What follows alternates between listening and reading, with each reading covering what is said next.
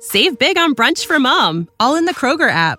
Get 16-ounce packs of flavorful Angus 90% lean ground sirloin for $4.99 each with a digital coupon. Then buy 2, get 2 free on 12 packs of delicious Coca-Cola, Pepsi, or 7UP, all with your card. Shop these deals at your local Kroger, less than 5 miles away. Or tap the screen now to download the Kroger app to save big today. Kroger, fresh for everyone. Prices and product availability subject to change. Restrictions apply. See site for details. You are listening to the Archaeology Podcast Network. The Archaeology Podcast Network is sponsored by Codify, a California benefit corporation. Visit Codify at www.codifi.com.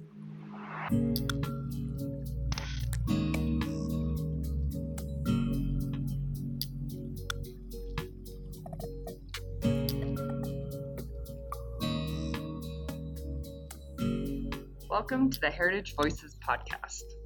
Heritage Voices focuses on how CRM and heritage professionals, public employees, tribes, and descendant communities can better work together to protect their heritage.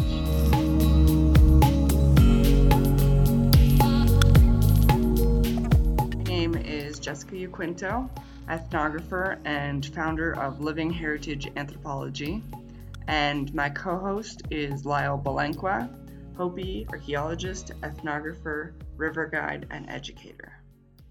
This is episode 1 of the Heritage Voices podcast. My name is Jessica Yaquinto, and I'll be your host today.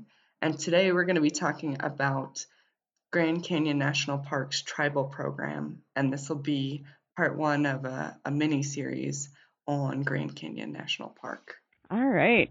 So welcome to the podcast. Today I have Janet Cohen with me. She is the Tribal Program Manager for Grand Canyon National Park. She also has previously worked on subsistence issues in Alaska. She worked for the Navajo Nation, and she was even briefly superintendent for Canyon de Chelly. So welcome, Janet. Thank you. Glad to be here.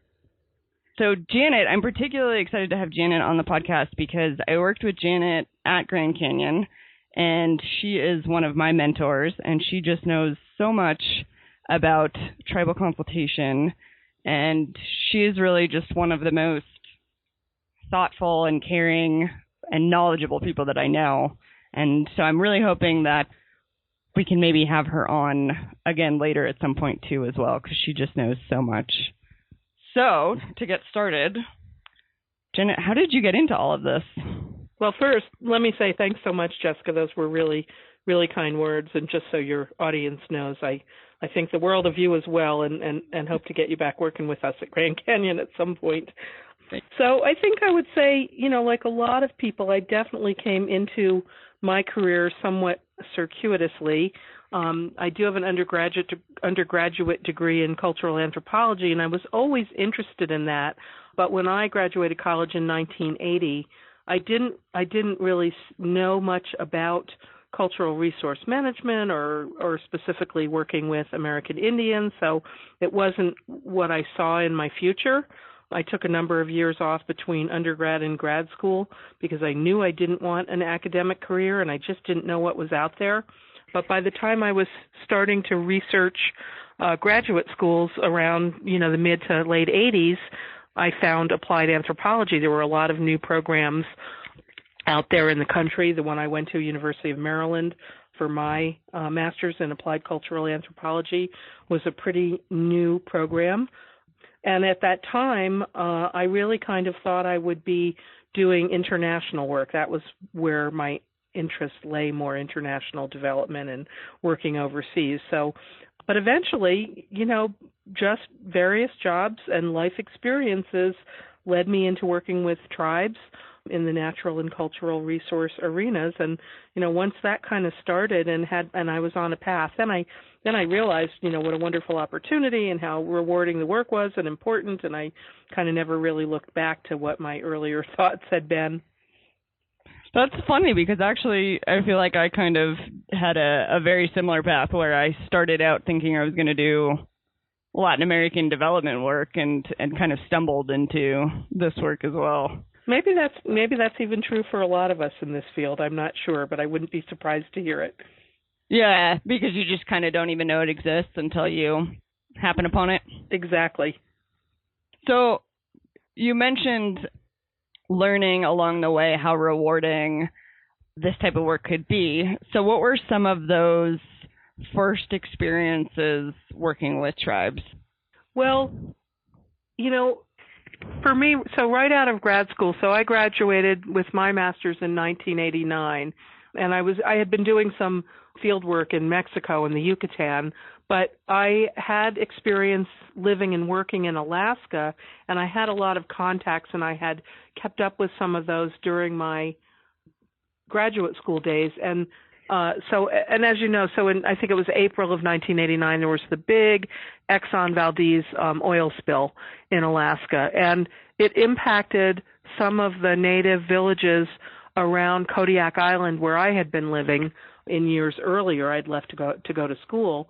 So I was really aware of some of the work going on with the state of Alaska, the Alaska Department of Fish and Game, and they have a whole subsistence division where they annually or regularly do harvest surveys in rural and village communities all over Alaska to understand how subsistence patterns are changing and people are using the resources.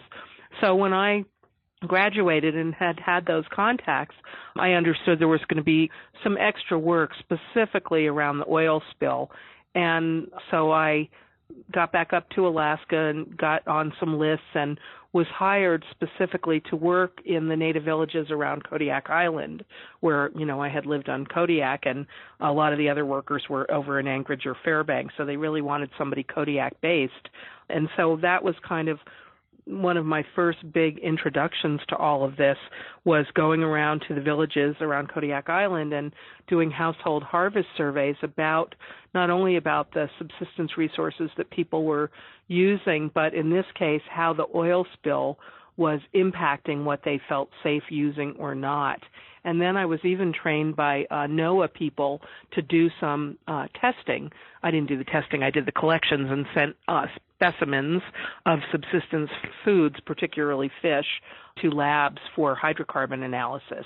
And so, I don't know, I think that, and then of course transitioning after that to my work at Navajo, just kind of made me realize maybe how at that time, in the late 80s, early 90s, a lot of the work with tribes in a lot of arenas, both in cultural and natural resource, were just kind of beginning, I think, or on the scale that we see them now. And it seemed like an undervalued maybe or underutilized opportunity and resource, and important to get American Indian, Alaska Native voices where managers would know what people were interested in and concerned about. And so that became kind of really important to me as I moved through. So that was sort of my very first introduction and realizations that, wow, how people are really still living so connected to the land and resources, and how very vital that is to their existence as a people and their cultures. Right. Okay, so there's two things that I want to talk about a little bit more with that. So first, before we get too far away, I want to hear more about the Exxon spill and what you found. Well, it's been a long time, and it's hard for me to remember real details now, but there were definitely some patterns that emerged. And this was, just around Kodiak, where on some of the communities there had been oil and oil cleanup. The oil spill itself and the cleanup efforts really had their own unique impacts, because people were paid to participate in cleanup, to be local leaders, and there was some real jealousies and disparities that were created in that, even in the cleanup process. So that was a sad and kind of interesting thing to watch, because I think it created some divisiveness within these communities, which was really too bad. But in terms of people harvesting, there was definitely a tendency for older people to say, for resources that were more known to be impacted by the oil, for example, maybe mussels that grow right along the rocky shores, or certain types of marine mammals where it's known that the hydrocarbons and the contamination can appear in organ meat. So the two things I'm thinking were, there were older people who said, and leaders who said, well, I'm not letting my kids or my grandkids eat mussels anymore, but I'm still eating them because I'm in my 60s and I don't suppose it's going to kill me now, but I'm not convinced that those items are clean and I don't want my kids eating them. Similarly, I think there was a whole generation that stopped eating certain marine mammals, seals, the livers, which used to be a prized food and a delicacy, because people understood that that's where the toxins would show up and congregate. So again, and I think, for a little while there, people just completely stopped harvesting some resources that they felt that it was either, through impression or through the testing, were shown to be not, potentially dangerous to people's health if consumed. So there were definitely some impacts. And then there was just that, that real sadness and the real questions that people had, the sadness, of course, of the contamination and the impact. And then the questions, because there were so many government agencies and contractors and people working in these areas. And I think, people weren't sure who to believe and who to trust. And that happens in those natural disasters. And that was sad. But there were a lot of resources that people didn't think were impacted. I'm trying to remember, I think at the time we were asking about, marine mammals, fish, wildlife, ducks. Ducks are a common harvest species. And I feel like what I just told you about some of the immediate sea resources were definitely the ones that people were most wary about and concerned about and seemed to be the most impacted. Right. That makes sense. Sadly, I'd like to say that would be a less common experience, but I feel like probably those kinds of experiences are fairly common. Yeah. Just thinking about like the Animas River this last summer, or the BP spill in the Gulf. Yep. But the other part of your question that I really wanted to get to, you were talking about working in the late 80s, early 90s. So obviously you were really building up your career around the same time as the start of NAGPRA, which I know has had a huge impact on your career. That's right. Mm-hmm. Can you talk a little bit more about that development and what that was like for you? Sure. Well, for me, and it was from a little different perspective for me, because I went to work for the Navajo Nation over in Window Rock in the Historic Preservation Department in a really burgeoning program called the Rhodes Program in the early 90s. I went in 92. NAGPRA had passed in 1990. And from the perspective, so that was really my bigger introduction. I'd been working more in natural resources, if you see that division, with tribes in Alaska or with communities. And when I got to Navajo, I learned that was where I had my training for NAGPRA, for Section 106, for the Archaeological Resource Protection Act, for all the myriad cultural resource laws. Now, Navajo, as a large tribe and a big department at that time with historic preservation, had also created a lot of their own tribal codes that mirrored a lot of these laws. So they had their own cultural resource code as well.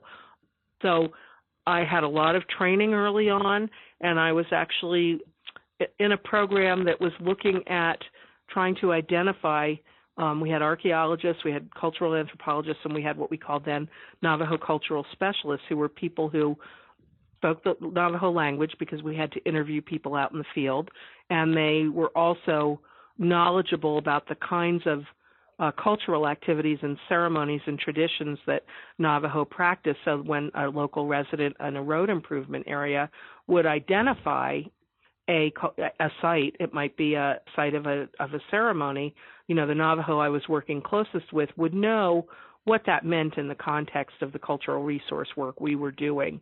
And so that was my introduction to NAGPRA as well, because of course we were asking people to identify known burial locations so that we wouldn't let any road improvement impact those human remains. In terms of NAGPRA, so we would also, when there were large archaeological sites or even small archaeological sites that couldn't be avoided and that we were contracting through the Navajo Nation to an organization, a company, to do excavations, we had to work with NAGPRA, but from that tribal perspective. So we not only consulted with the local Navajo communities, but we actually tried to work with other tribes, primarily Hopi and Zuni, who had claimed cultural affiliation to some of those remains, to work through the NAGPRA process. So that was my introduction and work with NAGPRA. And that's a tough one at Navajo because there's a lot of cultural taboos about discussing burials, identifying burials, going near burials. And there were a lot of, in the old days, the way Navajo people buried people, and even there were a lot of burials, as I recall, that related to smallpox deaths or flu when people were just traveling. And so if somebody died while traveling across the reservation, whoever was with them or the local community would bury them. But it was often people would identify burials, but they didn't know who was buried there because it was just a traveler several generations ago who died during the big flu epidemic of 1918 or some other issue. So it was really interesting. I did work with some of my Navajo colleagues.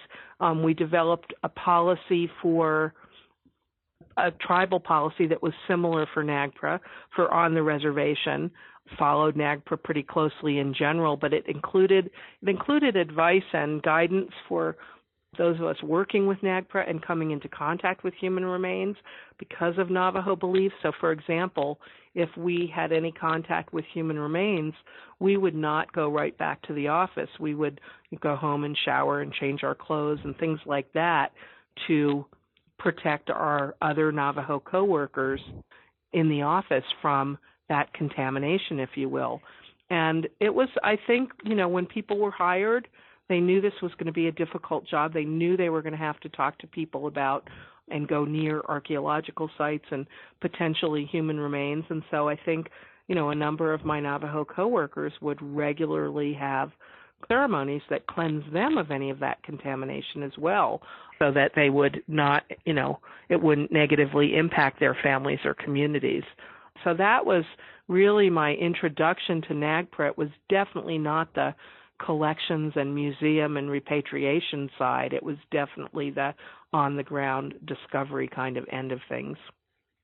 Right. Wow, that's really interesting. Okay, so we're going to pause for a moment and take a real quick break. We'll be right back.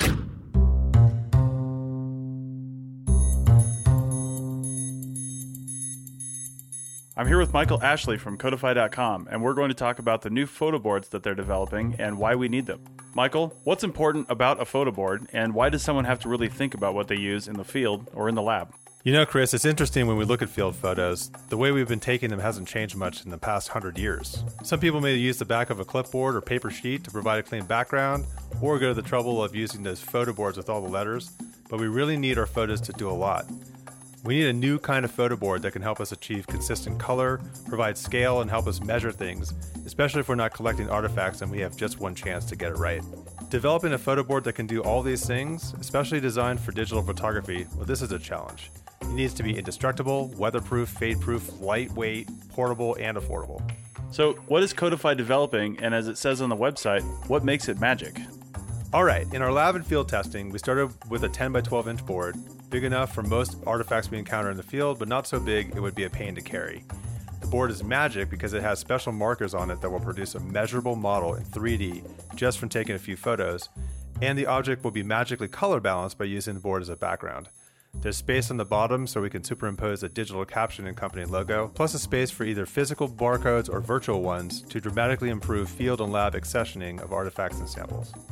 So we've already received a lot of suggestions for other boards, so we're releasing a 4x6 inch pocket board in both imperial and metric. And we're psyched about our directional arrow, which has both metric and standard scales on it, and will white balance your photos. It's really cool. So when can people expect to get one of these photo boards, and where can they get them? All right, well, we're excited to say that we have a limited run in production right now, shipping just in time for holiday gifts. We want to get these in your hands and look forward to your feedback. Chris, what kind of deal can APN listeners get? All right, well, Codify is offering a great Cyber Monday deal for APN listeners. just head over to www.codify.com/APN for a Cyber Monday discount code that's valid only on that day and for other ongoing discount codes just for you. That's codifi.com/APN. Thanks for listening, and now back to the show. I'm glad that you brought up some potential advice for NAGPRA practitioners because, like you said, it's a particularly delicate one. So do you have any other suggestions for people that are working on NAGPRA projects on how to be sensitive? Yeah, I think the main thing, because each tribe has different concerns around that. So, now as from the federal perspective, I've done a couple of repatriations and of course, we're working with tribes that we have already developed trustful relationships with. But I just ask beforehand. I say, look, okay, we're going to be collectively doing this repatriation. Is there any part, or a reburial, is there any part that you don't want us at? Are there things you want to tell us in advance how we should, what we should wear, how we should behave, what we need to do to make this work most effectively for you? And everybody's been great about that, and I think people appreciate that because they're not thinking about it necessarily either. They're thinking, that from their perspective and all their people would know how to behave or what to do or whatever. And we, so we remind them, this is, something we're doing with and for you, and you need to tell us those parameters. And so when we've done some repatriation/reburials, I've asked, where can women be? Where can men be? Where, what are the cultural restrictions around who we bring and how we interact with these items or with you? And in our case, with the tribes we've worked with, they've been appreciated that question and then been very clear about that, and it's not been a problem at all. But it's just the comfort level in asking, and I have that now. I didn't always, but I've developed that, and that's a strong piece of advice for people. Don't feel uncomfortable. People are going to appreciate being asked. We don't know unless we ask, and we should always ask. And that's, those are some of those, I think, Jessica, when we talked earlier, sort of aha moments of what the response may or may not be of that, because we sometimes are so cautious and conservative in our approach to these events.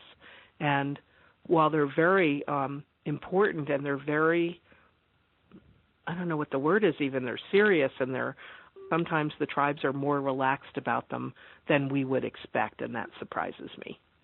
Mm-hmm. And there's a mix of old and new. So I've seen, repatriations where, people bring religious paraphernalia that's clearly old and important, and then there's also a plastic Miracle Whip bucket that somebody's using for something, a tub. So it isn't always quite as, I don't know what the word is. Serious is not the right word, but it always surprises me what a mix there is of old and new and lightheartedness, but also sanctity around these kinds of events. Mm-hmm. No, I 100% agree. I've had this conversation exactly before, saying that those kinds of experiences feel surprisingly positive a lot of the time. We expect very serious, very contentious, but actually it seems like there's quite a bit of a sense of relief almost, and that the things are being set right, and just a much more positive experience than one might expect. Absolutely. A collaboration. Yep, I agree completely. A relief and then also that positive that we're working together, that we're all doing the right thing. Yep, I agree completely. Right. Well, and the other thing that you said that I wanted to reiterate was that it's also okay just to say from the beginning when you start working with people, I don't know all of the culturally appropriate things to do. I don't know how things work. So if I'm at any time behaving inappropriately, please let me know, because I guarantee you that I'm not doing it maliciously. Not that gives you a license to just behave however you want, but just setting that expectation aside ahead of time, I think, opens up that dialogue, like you're saying, just asking and setting up the expectation that if you're doing something wrong, it's not because you're not trying to be respectful, you just don't know how. Right. So I thought that was a really important point that you made. So I'm going to shift gears a little bit just because I want to make sure that we get to it. But can you tell us a little bit more now about some of the current work that you're doing with the Grand Canyon Intertribal Council, what that is, what you're doing? Sure, of course. What you want to be doing? Absolutely, because that's a great and evolving project to talk about, and really is a highlight right now, I think, for Grand Canyon and the Park Service. And it didn't go in the direction I thought it would, which is, also just fine because it's actually gone in a better direction. But so in 2013, I just, so typically with the park and with most federal agencies, you have a group of tribes you consult with, and you consult project by project, tribe by tribe.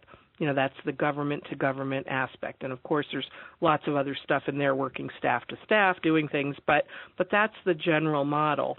But to me, while there's great differences among tribes, there's also some more that's shared and common among them than is different in relation to working with the government, I think, and their interests in particular projects. So I had this thought that maybe it would be a good idea, especially as we were hearing more in the Grand Canyon region about mining and the proposed tram and Escalade project. I knew tribes had a lot of shared concerns, and I thought, geez, maybe beyond our always asking about projects, it would be really good to have an opportunity for collective wisdom of the tribes to come forward. And so I envisioned a group, it's ended up being called the Intertribal Advisory Council, that could come together with a couple of reps from each tribe that we work with that were interested and speak directly to the superintendent, the deputy, that level of management. But the conversation being generated from the tribe's point of view and the tribe's interests, not the park. And so that was my vision, and I went to our wonderful partner supporter association, nonprofit, the Grand Canyon Association, and I said, I have this idea, can we do a pilot project? And when they had a call for, certain kinds of money, I put that in and said, I'd like a few $1,000s to kick off this pilot project. My plan was to have maybe quarterly meetings to be able to, of course, reimburse people for their travel and their time, to buy coffee and food, things like that are often really challenging in the government, or at least in the National Park Service. So that was the plan, and we did kick it off in 13. And those first couple of meetings, we did hear from tribes, but it ended up being coinciding with some changes that were being planned anyway for the Desert View area, like the Park Service taking back over management of the Desert View Watchtower, the 1930s Mary Coulter building, from concessions, because we were doing new concessions contracts, and the park wanted to manage that building themselves. So there were a few things that happened, and the superintendent actually said to the tribes, I'd really like your input. We'd really talked, he and at the time Diane Chalfant, I think, had talked about really shifting the vision for that area of the Desert View, the Watchtower and that general visitors area, into more of an intertribal cultural heritage place that would be a destination for people to come that really wanted to, learn about tribes. So essentially, Dave, then Superintendent Ibarraga, said, are you with me on that? Does that seem like a good idea? And boy, tribes got really behind that really quickly, because it met a lot of the things they were talking about as interests and needs anyway, which were, more involvement in interpretation, youth development and education, economic development. So we hired a Cherokee-owned, woman-owned facilitation company called OCO. We started working with the American Indian Alaska Native Tourism Association, or IANTA. Hi, this is Jessica. I'm interjecting here for a moment. So IANTA, or the American Indian Alaska Native Tourism Association, was founded from some Bureau of Indian Affairs tourism-related money. And its mission is to define, introduce, grow, and sustain American Indian, Alaska Native, and Native Hawaiian tourism that honors traditions and values. You can find more about AYANTA at www.aianta.org, and I'll include that in our show notes as well. Back to Janet. And they became a partner, and they found some huge grants for us. They really helped take the lead in finding money, and so we started really quickly working on also a short and long-term strategic plan. We highlighted some of the activities we could start right away. So right now, here's where we're at. That group's been meeting fairly regularly for several years. The goal is to create at the Desert View area a place for first voice, authentic interpretation versus, an NPS ranger. And with support from our association and a lot of partners, currently have 4 to 5 days a week out at Desert View of cultural demonstrations. It started out just weekends, and for the summer it's expanded. Most, if not all, of the tribal groups, the cultural groups, have already participated. We're getting rave reviews from the cultural demonstrators themselves, not only how emotionally rewarding it is for them to be out at Desert View and in the Kiva room of the Watchtower doing their demonstration, but also it's been financially great for them. So there's one of the arms of economic development. They love being there. They're great ambassadors. And in addition to the demonstrations, which we've supported, we've also had now 2 years of ancestral lands conservation groups, which are part of the Arizona Conservation Corps. So they provide American Indian crews of youth to us that are either on the core group or they're an intern, and they're working with us not only throughout the park but also out at Desert View. And they've this summer been able to pilot something we've talked about in our larger group a lot, which is 2 things. One's a step-on, step-off tour project. So there was a Native youth guy this summer. I'm not sure if he's Hopi or Navajo, but he's been, as tour buses come in, either the people get off or he gets on the bus and he talks for about 10 minutes about what it means to be, I think he's Hopi, to be Hopi and their connections to Grand Canyon from his perspective to that tour bus, and then gets back off and they go on their way. And similarly, we're piloting something that's been called an Ask Me booth. So where there's an area where a person from one of the tribes with a sign, I guess, that says what tribe they're from is just there to answer questions. So visitors out at Desert View can go up and say, oh, I hear you're a member of the Zuni tribe. I have some questions. I've heard Zuni has their emergence place in the canyon. Can you tell me about that? Or whatever it may be. How do I go visit Zuni? Are there some dances coming up? What can I do if I go to the Pueblo? So through this larger Desert View project and working with the Intertribal Advisory Council, these ideas that have been generated that we're now actually starting to put into place on the ground. So it's hugely exciting. I think we'll be doing that a while longer as we try to implement more of the strategic plan and the tribe's ideas through that area. Over time, as the Desert View project is its own thing and is self-supporting and sustaining, then maybe the Intertribal Advisory Council will go back to the smaller role without all the partners that I envisioned, which is them talking directly to the superintendent it could be about our projects, but it could also just be about other concerns and issues that they have for the Greater Grand Canyon region. So I think I've covered all the really important pieces. And maybe, Jessica, at some point you can interview one of the tribal representatives to that group and hear a little more from their perspective for your audience about what it's been like to be a part of that. I think that would be really cool and exciting for folks to hear. Yeah, that would be perfect. Let's do it. But it's definitely it's definitely now hopefully a model in the Park Service. And, what I tell people who say, maybe we could bring that to such and such a park. And I say, well, do you already have good working relationships and trust with the tribes? Because It's not so easy. And unless that's the foundation. And we had that here at Grand Canyon. Not everybody has that. And that's been part of what's made it work as an intertribal effort. Also, the fact that several of our tribes, probably 5 of the tribes anyway, regularly work together on other interagency kinds of projects like the adaptive management program or for the Glen Canyon Dam and the river management. They already have that background and experience of working collectively, and so that helped as well, I think.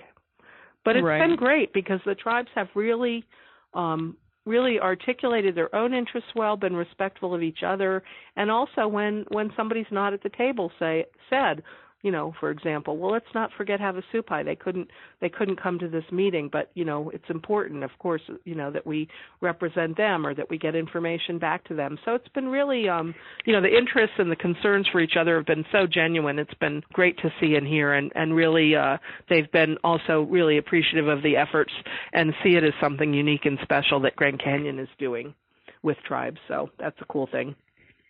Good. Well, on that positive note, why don't we take a break for a moment? Okay.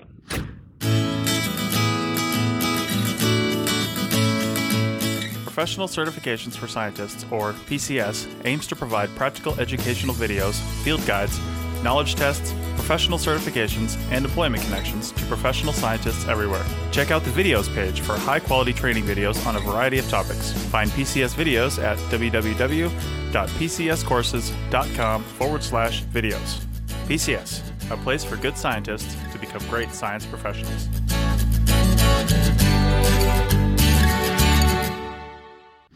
All right, so we are back. So continuing on this positive note, I just wanted to ask some more about what other creative or effective outcomes that you've seen come out of tribal consultation or other really particularly successful projects like this Desert View project that you've seen happen. Okay. Yeah, there's one that I find really surprisingly good and interesting that I'd like to talk about because it's one that overlaps kind of the boxes that we often have in the government of natural and cultural resources, which of course for tribes is, doesn't work so well and can be a real impediment if you don't think creatively.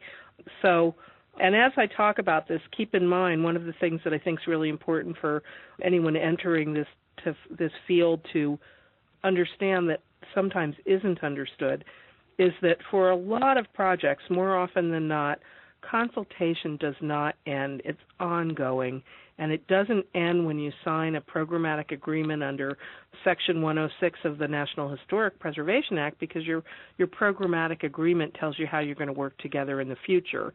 So, that's been something that I've tried to instill in people.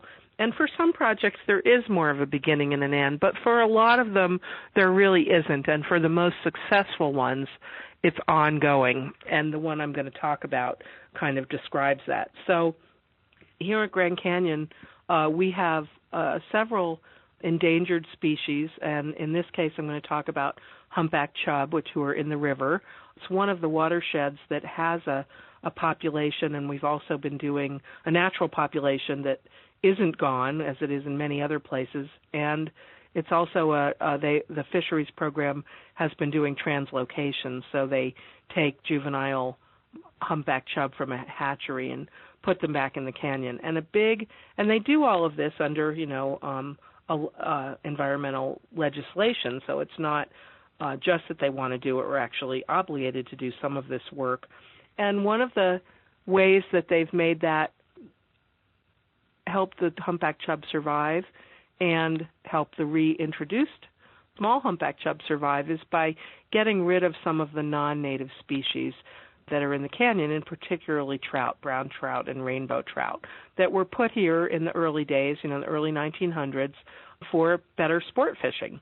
And, of course, people didn't understand how that could cause a problem at that time for the fish that had been native here. So we got into the program, the fisheries program, wanting to do a long-term fisheries management plan for actually Grand Canyon and Glen Canyon, which is the Lee's Ferry area especially, and the trout fishery there, which is a sport fishery. And so, we started talking to tribes and several tribes, but in particular in this case, the most vocal were the Zuni tribe. And they said to us, we really object to trout removal, which kills trout. there's a discussion about why that is, and it has to do with the Zuni. It's a longer story, but in a nutshell, the Zuni view the fish in the river as their relatives. And they also, of course, like many tribes, have a value for all life, and they didn't want to see indiscriminate killing in the canyon. They think that can negatively affect them at home. And we were, proposing to do a fair amount of electrofishing and other methods of removing trout to lower the trout population to enhance the survival of the humpback chub. So, we said, okay, well, let's talk more about this. Let's see what we can do together. Do have to do something. We are going to have to remove some trout, but we were really lucky here at Grand Canyon with a great fisheries program manager, Brian Healy, and his staff, Emily Amana, and then Clay Nelson, who's since moved on. But they were really open to really talking and thinking through creative ideas. So eventually we developed a plan through consultations with the Zuni to use the removed trout for what we called beneficial use, and the beneficial use was human consumption. So we started smoking, freezing, in the field even, trout, could share them, tribes and whomever, as part of this beneficial use plan. And that made the Zuni really, quite happy. And we also in the park, there's other fish removal that's managed by Bureau of Reclamation. So this is really specifically the park plan and what we had control over. But our fisheries plan chose the alternative in the environmental assessment as the preferred alternative that would actually remove a little fewer trout to also address the way Zuni was commenting. So we didn't want to. So it was sort of like, well, what's the least amount of trout we can remove that will enhance the humpback chub survival? And so we did that as well. So after a while of removing the bigger trout for human consumption, folks said, we have these really tiny, inch long or whatever, little trout that we get in the nets that, obviously you can't use for human consumption. What might we do to make that a beneficial use as well?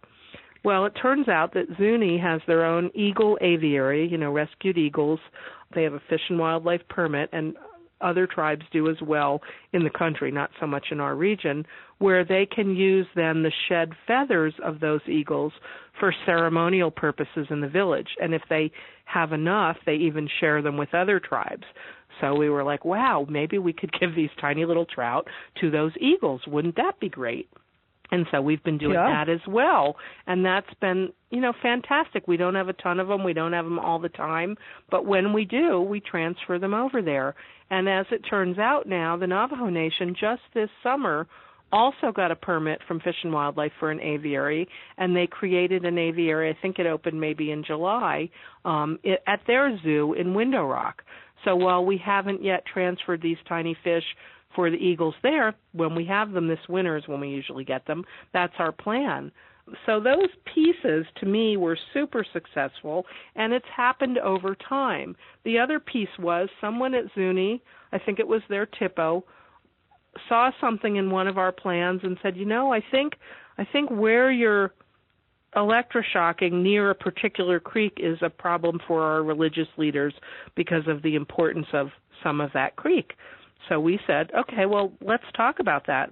I don't exactly understand where you mean, and can we come up with a buffer zone, and can we, just talk about it. So we went back out to Zuni and we sat down with their advisory team, which is made up of religious leaders, and they said, we'd really prefer you avoid the mouth of that creek where it comes together with the other creek. Those two pieces of water coming together, like we've learned for the Little Colorado and Colorado confluence for the Escalade, that's always a significant place. It's usually perceived as a male and a female coming together. So, we said, okay, we can avoid that area. What kind of buffer zone? Help us define a physical buffer zone around that area where we won't do this activity. And they did. And they said, you could probably go up here, but we'd prefer you don't use electrofishing, but you could use nets. So they gave us a lot of really great suggestions that made our work manageable and effective, but also address their traditional and religious concerns. So to me, and at the same time, it's a cultural value and a cultural resource, but clearly from the Western and federal agency perspective, we see fish as a natural resource. But what they've also said, and we put it in our working documents, is, we understand from the Zuni perspective and the tribal perspective generally that fish are actually a contributing element to a TCP, a type of historic property, under Section 106 of the National Historic Preservation Act. The river is a TCP, and the fish are a contributing element. And we articulated that of our understanding of Zuni's values and beliefs in our Memorandum of Agreement with the SHPO, even with the State Historic Preservation Office. So to me, that was probably one of the best examples of a really good outcome, a compromise, and just a shared ongoing collaboration.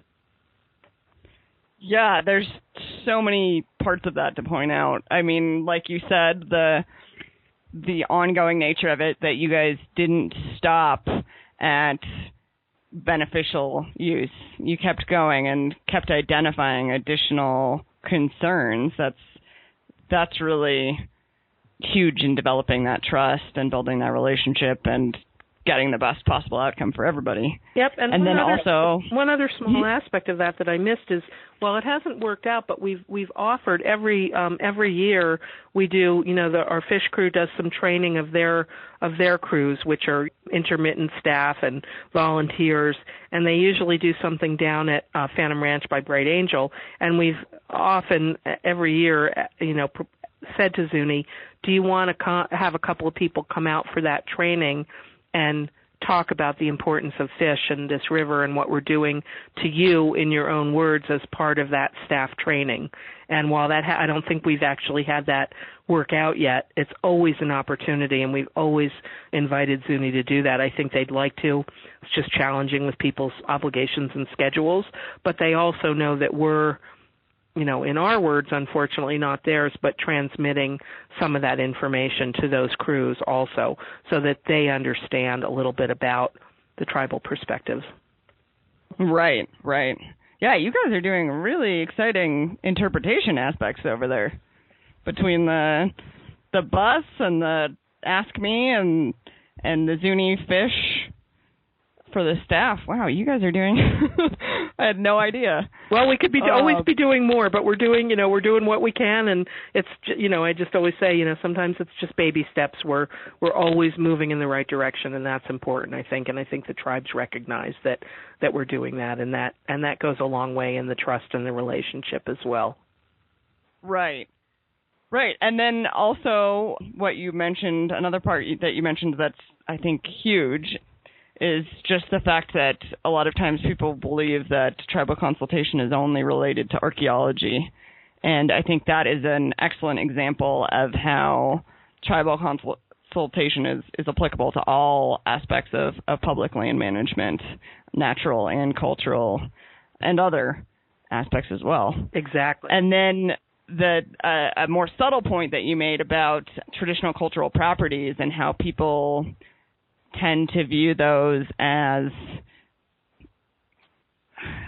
I guess,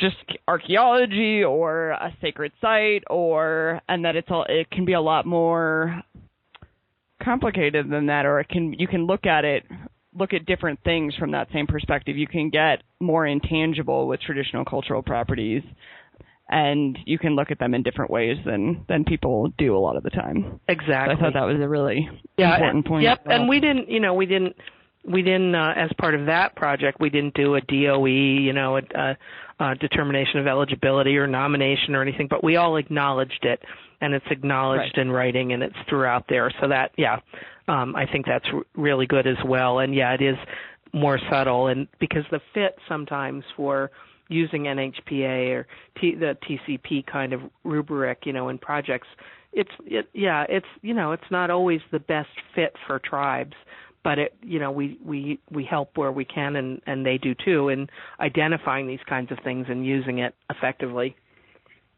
Right.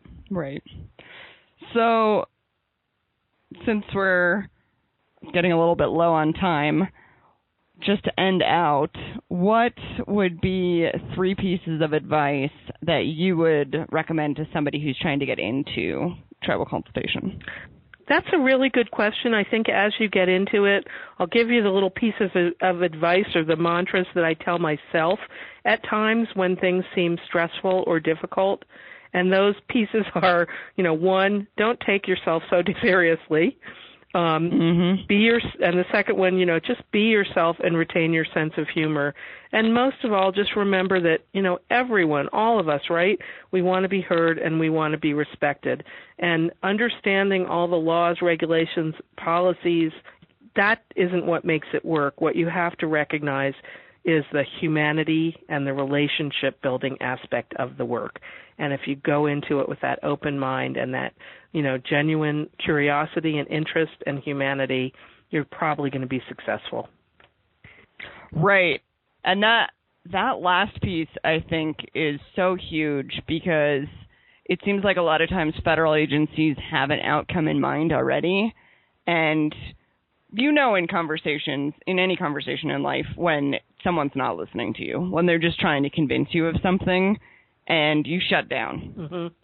And so I think it really is important to remember to go in with an open mind, to be able to see those creative possibilities, like you mentioned, with the fish program that might actually even fit in with what you would like to see happen. But if you're too pushing of your agenda, you might not be open to those things and they might not be open to sharing with you. That's a really good... So that last point, yeah. And Jessica, really I think, along those lines, while we didn't talk today and maybe at some other point we'll be able to, more about the mechanics of how you can approach it, the thing that goes hand in hand with what you just mentioned and I had mentioned is starting early. If you're really going to consult, you have to start at a phase where you have not made up your mind and you are open to creative solutions and you really want to hear people's input, because otherwise it's absolutely transparent that it's pointless and that for tribes that there just isn't value in spending time, because if you've already made up your mind, then it's done. And that's not what consultation is, either in spirit or even in the letter of the law. Right. Yeah, well, I feel like I could talk to you for many more hours about all of this, but I think we're at a good stopping point. So we'll just have to have you back on another day to go through all of some more of how to break down the process and talk about all of that. I'd be happy to do that, and I'm really anxious to hear the interviews that you do with the other guests that you have in mind for the podcast. Yeah, of course. All right. Well, thank you, Janet. You're very welcome. So back in September, the Grand Canyon Association put out a newsletter about tribal connections to the Grand Canyon. And it features interviews with 2 of the people I've interviewed on Heritage Voices, Janet Cohen, Tribal Program Manager for Grand Canyon National Park from this episode, and Lyle Belanqua, Hopi archaeologist, educator, and Grand Canyon Association board member from the previous and next episodes, among other people as well. So it's pretty interesting. It'll be in the show notes if you want to check it out. And if you're interested in donating to the Grand Canyon Association and the efforts that Janet and Lyle talked about in their interviews, you can go to www.grandcanyon.org. Thanks for listening to the Heritage Voices podcast. You can find show notes at www.archaeologypodcastnetwork.com/Heritage Voices. Please subscribe to the show on iTunes, Stitcher, or the Google Music Store. Also, if you like the show, please share with your friends or write us a review. If you have any questions, comments, or show suggestions, please reach out to me at jessica@livingheritageanthropology.org, or you can find me on Facebook through Living Heritage Anthropology or on Twitter @LivingHeritageA. As always, thank you to Lyle Belanqua and Jason Nez for their collaboration on our incredible logo.